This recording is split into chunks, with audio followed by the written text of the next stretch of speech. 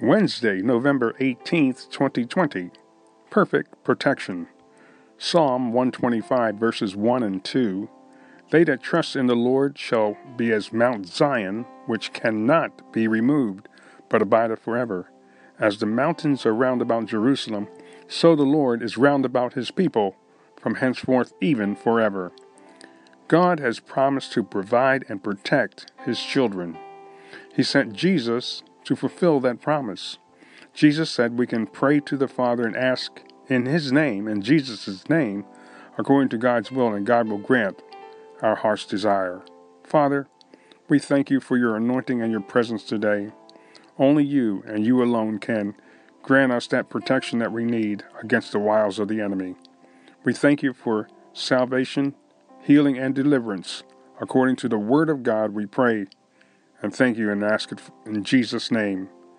Amen.